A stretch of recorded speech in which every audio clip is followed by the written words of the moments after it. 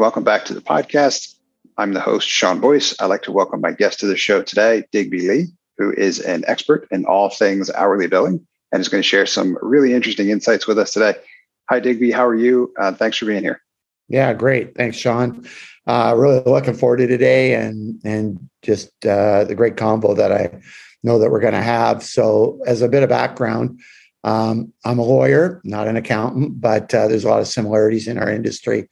And I've been at this for a while. I have been practicing for just over 40 years. And I started at a large downtown Vancouver law firm with 100 lawyers. So I've practiced in that context. I've had a partnership with another fellow for 13 years. And I've had my own firm here at Digby, Leigh & Co.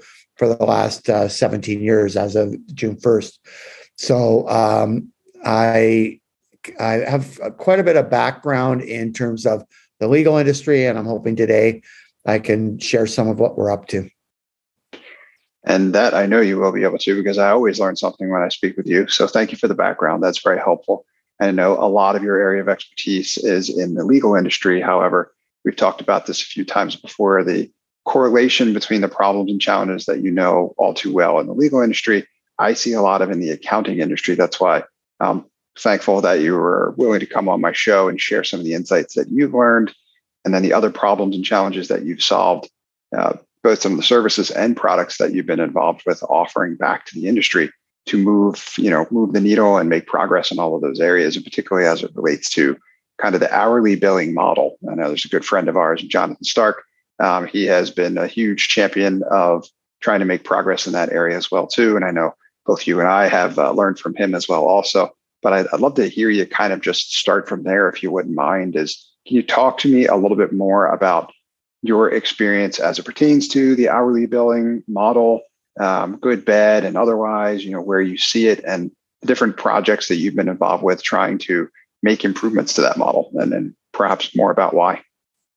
Yeah, so the legal industry is almost exclusively built around the billable hour, much like the accounting industry was historically. And at the large downtown firm that I worked at, virtually everything would have been done on an hourly basis. And most of my practice in my career has been primarily done based on the hour, where you do the work, you record the time, how many hours, and your hourly rate, and then you do all the multiplication, you send the bill out after the project, and then you get to have those difficult client conversations with clients as to did you spend all your time wisely with the right people working on the file.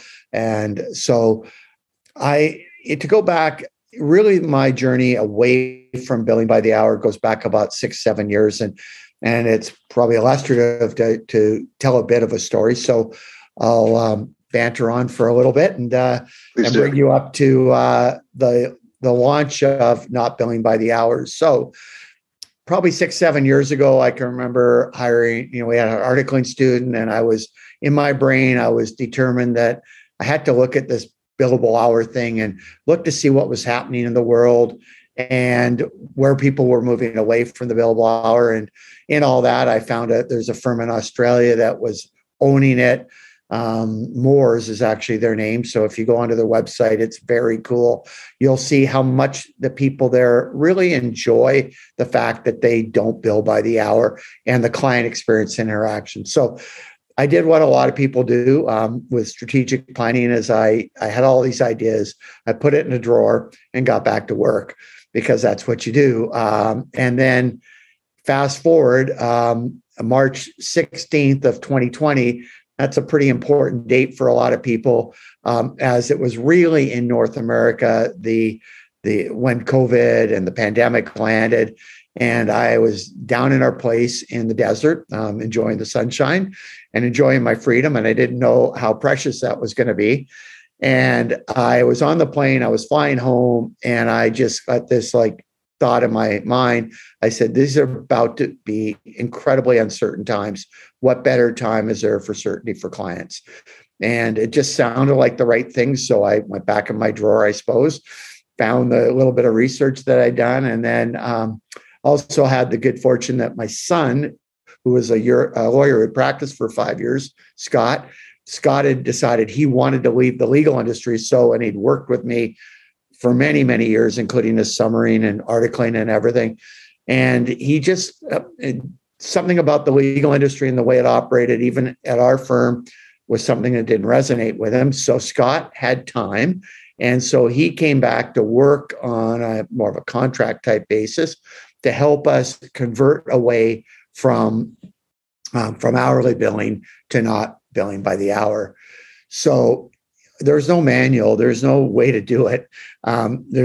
We just, like a lot of things I've done in my life, I just thought about it. I planned out and said, how can you do it? So why don't I just stop for a second, Sean? I'm about to start the next part of the story and how we built out not doing it by the hour, which is completely applicable to how you might do it in the accounting industry, but maybe give you a chance to ask any questions you have so far about the journey on the plane back and what was running through my brain. Yeah, for sure. That's kind of what I was thinking as well, also in terms of where the inspiration come from, in terms of, wanting to move away from hourly billing. I have so many questions, but I want to make sure that keeping it in line with the story that you're telling in the moment. I'm curious to learn more about what were the primary motivators to want to question the hourly billing model. And then later on in the episode, I'd love to revisit the Australia component because we've talked about that before. But first, I'd love to learn more about what your motivators were to challenge the status quo. It's perfect because in my, I've done LinkedIn posts on a monthly basis about my journey and about challenges, about pricing, about a lot of different topics. But my very first topic was why.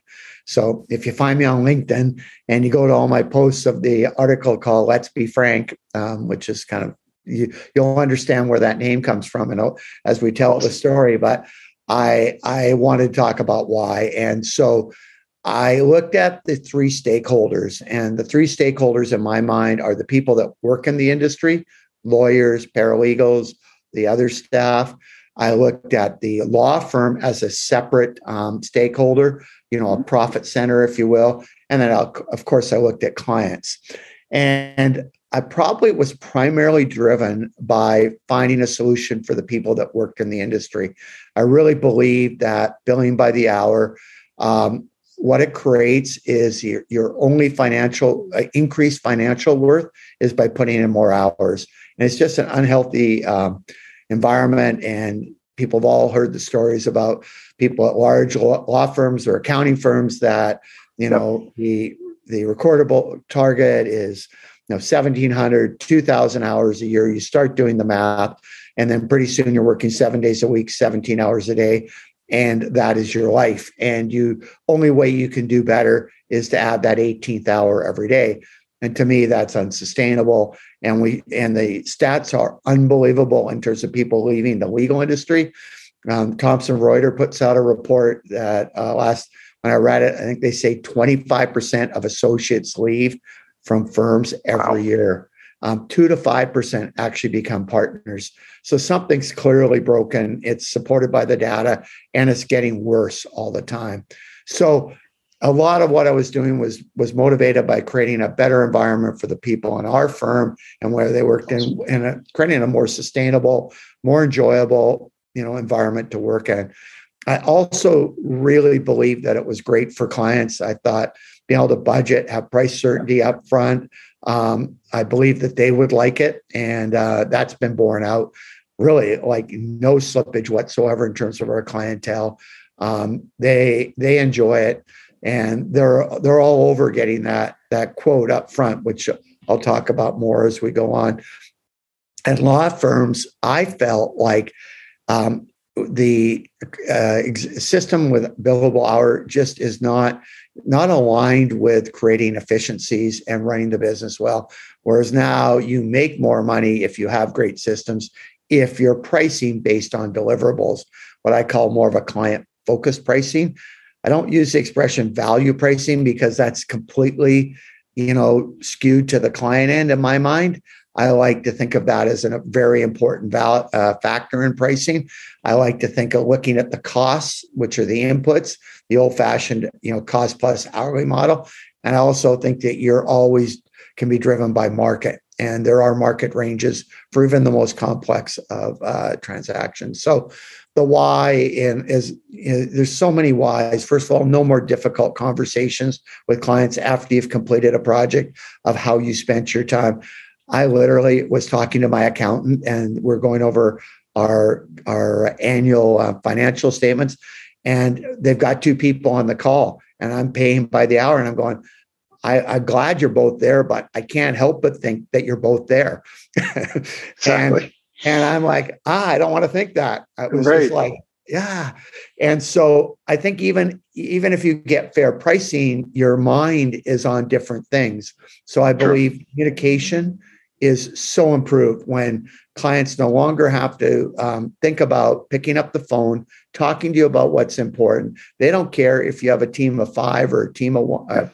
So they don't care about that any longer. It's just about getting a great job done and delivering what you promised. So that communication link, I think, produces better results for clients. Like a project that's more targeted towards success for the client, because it's not just a conveyance. It's not just an incorporation. Everybody has a different set of factors that they believe is success. So, some want more communication. They want to build that. They want to know that they're on the right track. Others just get it done. So even like the same project, success looks differently. So that communication is so much better. No collection issues because everything's agreed upon up front. And all the things that people worry about, like, oh my goodness, clients they're going to just think that you're trying to make more money. Well, I think they just like price certainty, and it's collaborative pricing as opposed to dictatorial pricing. I just haven't found that, and I haven't found, and our work's mostly relationship oriented, so it's not transaction where people come and go for one. But I find that I don't have any clients that want to waste my time and their time talking about things when it's not important. So I've not found people abusing the open book, if you will, approach. So I think that covers a lot of the whys, but primarily it was about creating a better environment for people to practice law and making this a better life work choice. It really does seem like a better fit kind of all around. I'm a huge proponent of it myself as well, obviously also. But I'd share a story with you, Digby. You find this interesting. Even my personal experiences with my own accounting firm, as you were talking about yours. And there was a project we were working on together, and work they had started doing, but it wasn't complete yet. And at the time, I was getting pinged for, hey, I need you to pay this bill. And I said, well, that bill's for the project that has a very specific outcome that I need done. You guys started it. It's not done. It doesn't work yet. And the response that I got was, well, but we put in the time. And I was like, but I don't care whether or not you put in the time. That's not what I'm buying. I'm not buying your time. I'm buying the successful outcome that I need for that project. Like, yes, I'm happy to pay, but I want the outcome.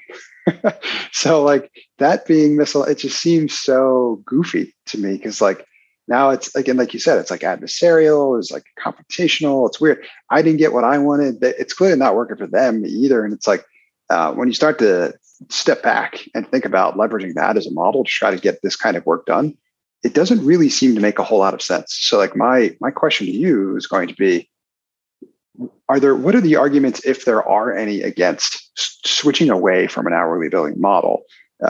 Because I'm biased, of course, because I'm a huge fan of it and I see all these advantages. And to me, I feel like everyone should switch. But is there a devil's advocate argument here to be had, or is it for the most part universally an improvement pretty much across the board? You're asking the wrong person. I suppose so. Yeah. No, but a lot more experience. So good person to ask regardless. So the posts that I do on LinkedIn, I want people to say, you're crazy, Digby. This is wrong. And I feel like one of the reasons I don't get very much of that, maybe I'll get more after this interview, is because I've been at the industry for a long time. I'm definitely, if people see my face, they'll go, he's practiced for 40 years. He doesn't look like the young rebellious type. I might be rebellious, but I'm definitely not as young as I once was. And so I think when you've worked in a large downtown firm and with 100 lawyers, you've worked in all the different environments, and I think your voice carries a little different weight than if you're just getting started and you're going somewhere. So I don't get a lot of pushback, but what I hear, and the hard part, the difficult part in changing, is it's deeper than the legal industry or the accounting industry. It's a societal thing. People feel like they should be paid for their time. If I show up at work and I'm selling a burger, I should get paid for it. It doesn't depend if I sell 10 burgers or one burger. I should be paid for my time. And in our industry and in the accounting industry as well, the people are conditioned to believing they should be paid for all the time they spent. And if they're not getting paid, then they feel like they're underwater. They're having to discount. All these sort of negative, pejorative type of feelings run through the brain. And that's the most challenging thing to change. Now, just to give you the counter to the counter, if you will. So we've continued to record time. Most people think that that's not a smart decision if you want to convert away from it, because culturally you're still recording time. But I've done that so far because I wanted to understand the impact of what we're doing on a financial level. And in fact, I'm speaking to our bar association here in British Columbia about the data analytics, if you will.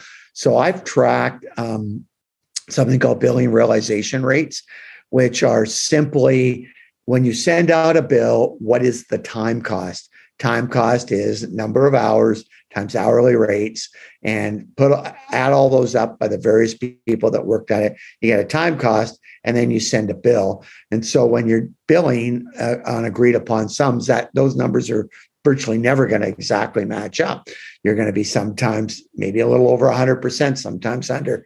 So we've tracked billing realization rates, and I think I better go back a step, because we jumped through my story from getting off a plane to I think I got to just give a little information how we went about it. So in our firm, because the billing realization rate will tie back in.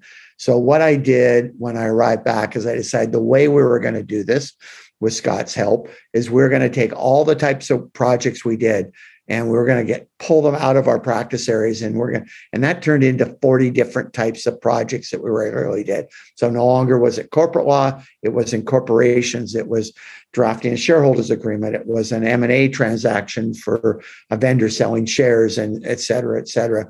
So we broke all those out, and then we created factors for the pricing of each, based a decent amount on history and a decent amount on the cost side. But we also made sure for each of those areas that we added value factors, like, what was involved, like, was it like a multi-million-dollar operating company in which we're doing a shareholders agreement. The value we deliver would be a little different and perceived a bit differently than if it was a startup, as an example. So we built all that. It took us 6 months, and then we launched manually. And that was in October of 2020. And then we started one more thing before I get to data analytics. The other thing we did, which I thought was imperative, is we needed to jump in the deep end. It wasn't enough to just say we're doing it. We needed to internally commit to it and externally commit to it. So we went to our advertising agency.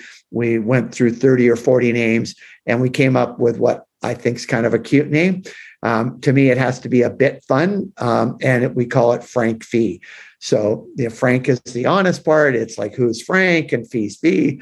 And so we gave it a name. And so now when clients phone, they go, can I get the Frank Fee for that? It's actually kind of cool. That's and great. We made it up.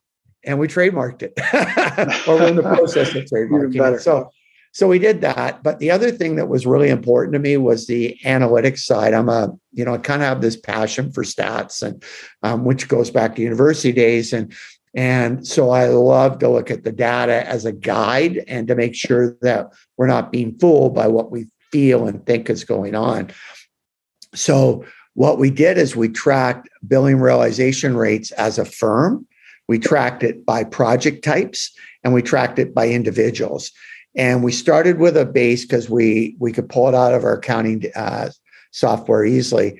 And our billing realization rate going into this whole project was high 80s, which from what I understand, the Clio has done a report in the legal industry. It says in the United States, the billing realization rates on average are 83, 84%. So it feels like we're already doing pretty well.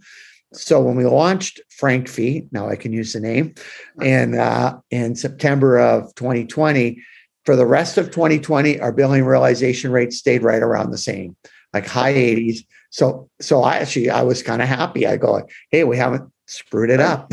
We're not losing money, which I didn't think we were going to, but I guess that was some vindication, if you will, for some support for what we decided to do. So we got that. And then, like, this is crazy, but so when we got to the first half of 2021, looked at the first 6 months, and our billing realization rate for the firm was 92%. So actually going up. Second half of 2021, 100%. First 4 months in 2022, 105%. Wow. So my theory that it was good for the firm, that we would build better systems, we would become probably better at finding the right price for both us and the clients, would keep getting better and better. And so that's a pretty staggering result. And the other thing that came out by the way we looked at our data is we started to adopt the expression, which isn't mine, but just because you can doesn't mean you should. So we're able to look at our project types and go like, oh my goodness, like these are good areas, mostly because we built incredible systems and we have the right people on the bus in the right place in the bus, to go back to Colin's book of Good to Great. So that was real. So there's been so much that we've got out of it, and we're so on the right track. And so that I guess I folded that back into the conversation about billing realization rates, why, how we used it as data analytics, and how for the firm, it really has become better. And I also believe we're still just touching the surface of it. There's still so many things we can do with solid project management, as I call it, cradle to grave. Like the minute the possibility of this new project comes along to when you actually report, close, bill, I still think we have lots of work internally at our firm where we can be so much better on those things. So we surely haven't got there yet, but the early returns are pretty darn good. It's remarkable. It's an incredible story, especially I love the way you told it through the data and analytics lens as well. Also, right, as in measuring whether or not this is working, but also comparing it to the previous way that we were doing things, right? Get a better understanding and what does that transition look like, which is really where I was going to go next, because I'm sure folks that are listening in now, especially, we got a lot of people representing accounting firms listening in on this show, but the gears are turning in their head. The next question, if I'm them, especially if they're currently very well ingrained into like the hourly billing model, but a lot of what we're saying, a lot of what you're describing is making sense to them, and they want to know more. They want to know more about how would they think about making that transition if they have yet to do this themselves. What would be some of your best advice in terms of how to help them think through making this type of a transition, right? The same type of transition you help the legal firms make. Yeah, interesting. So clearly need a champion. You need, probably in our situation helps having the owner as the champion, but it could be anybody, and somebody that's passionate about it. That there's lots that's written about it in a lot of different industries. And you could, as you were saying, you could watch Jonathan Stark, his podcast or his brand is Ditching Hourly. Tons of information there and inspiring, and very much creates this can be done. And I'm happy to talk to literally anybody. Because I'm at that stage where I actually want to just share. So I think you need a champion. One of my learnings that I could have done a better job of is I feel like I could have been more inclusive in our approach in our firm. I was more like, get on, we're doing this. And I don't even want to have a conversation. And as everybody knows, that's maybe not the best management style all the time. It's better just like if you let clients get there on their own, if you let people internally get there and you're more inclusive. So I think I could have definitely been better at that. And I could have also been way better on my understanding that pricing is a craft that you hone. It's not something that you're born with. It's like having to talk about money when you don't have to talk about money. So you need to understand that in the end, you need to work on it and be prepared to maybe fall on your face a little bit, maybe feel a bit hard, but we've been able to do it by building it around the early stages of landing a lead, if you will, in scoping. So we have incredibly robust conversations. We dig deep. We find out who our clients are if we don't know them really well. And we'll put all that into it before we'll actually create scope and price. And then we often use a lot of pricing options to allow clients to find what fits them better. So I think that the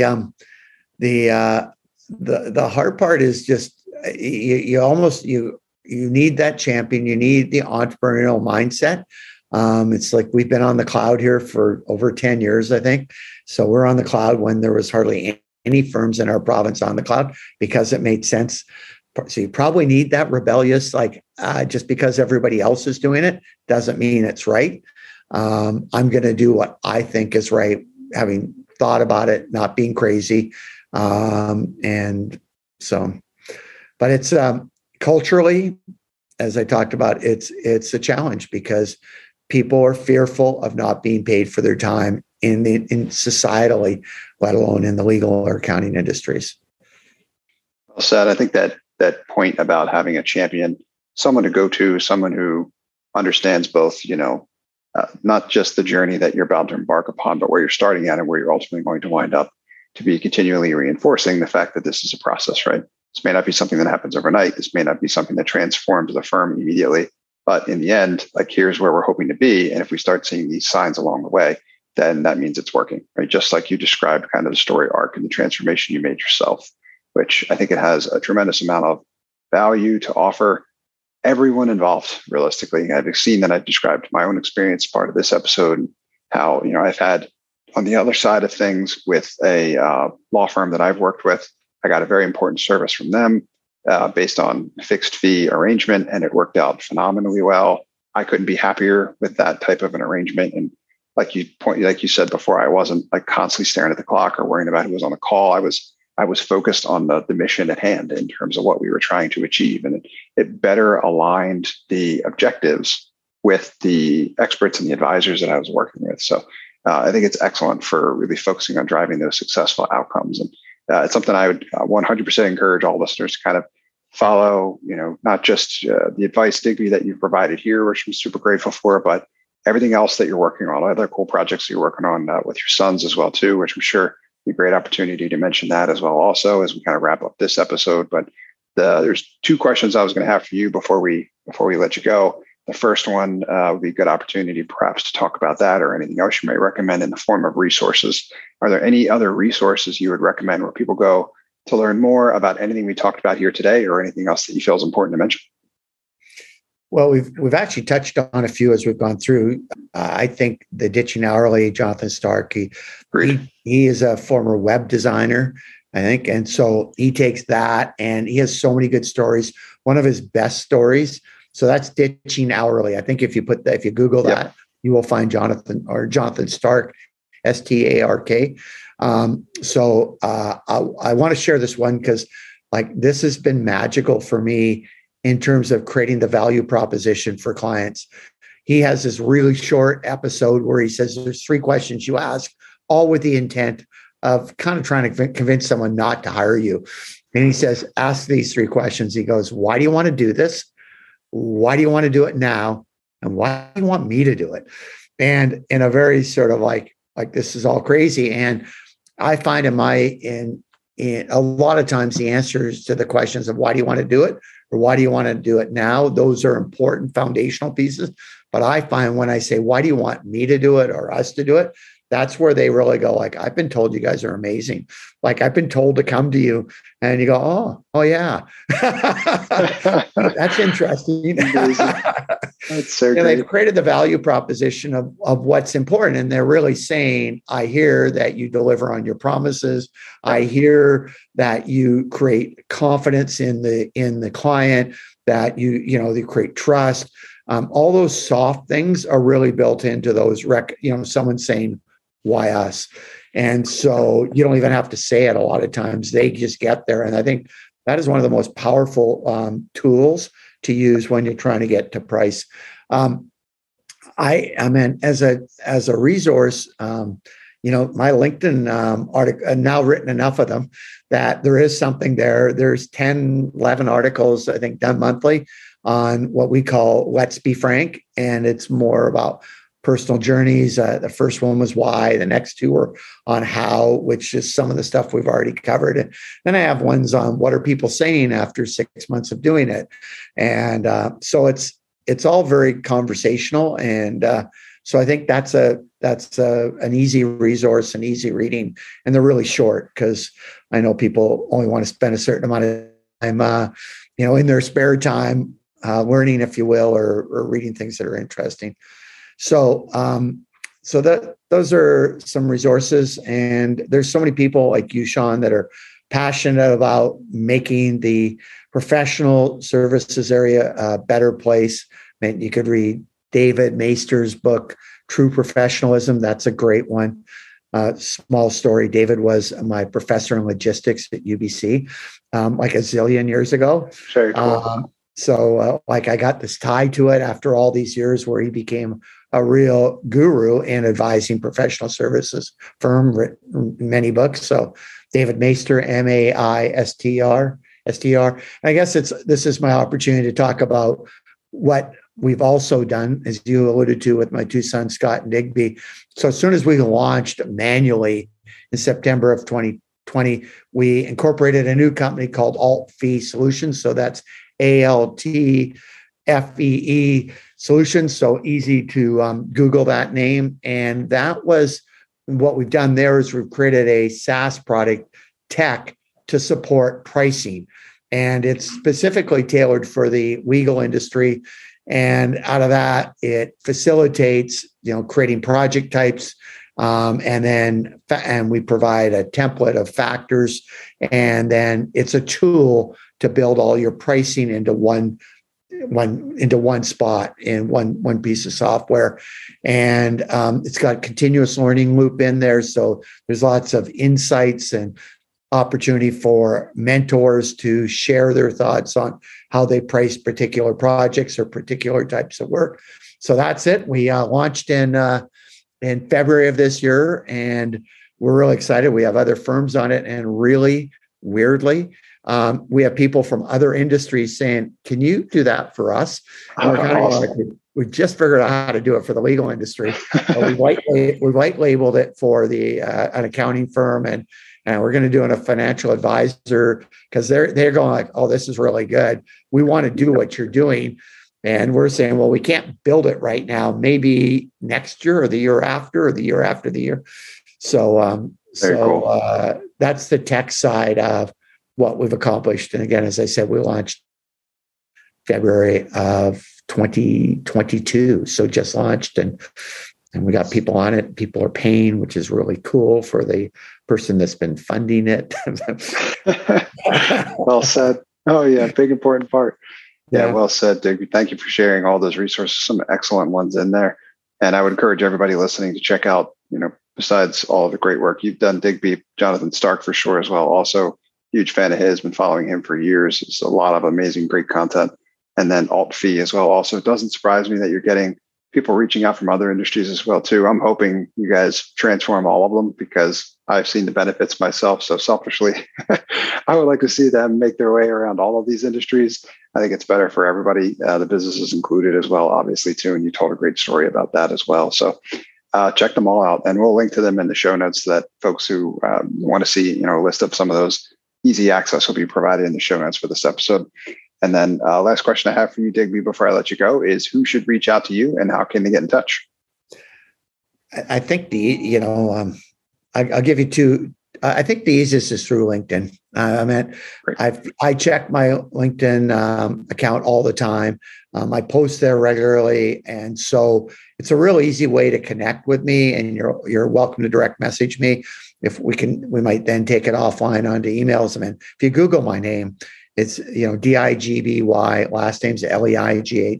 I am like there's maybe four of us you'll find. You'll find my father who passed away in 1975. You'll find me, you'll find my son, and you'll find my soon-to-be 3-year-old grandson. We all have the same name. So that's it. And my 3-year-old grandson is probably not that, significant a profile yet.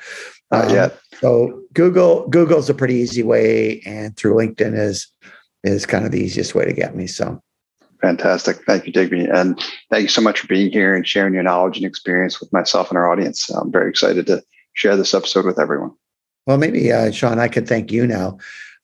Maybe, I don't know how many, if you get thanked all the time, but I really think it's great what you're doing. We've got to know each other a bit. I love the journey that you're personally on. I think that's so cool and innovative and taking life by its throat, if you will, and making the most out of it. So if we all believe that we can live life the way we want to live life and take charge and make good, sound decisions, be bold, be innovative, I think we'll be a much better place. Thank you, Digby. That means a lot. And I very much appreciate you being here. Okay. Take care. Thanks for listening to this episode of Accounting Automation. I hope you found it valuable. I help accounting firms scale their profit exponentially without needing to hire any additional accountants. So if your firm is in growth mode and can't keep up, I'd love to talk to you more about how I can empower your firm to do more with less through automation and technology. To learn more, visit my website, nextstep.io, or email me, Sean@nextstep.io. That's Sean, SEAN, at nextstep, NXTSTEP.io.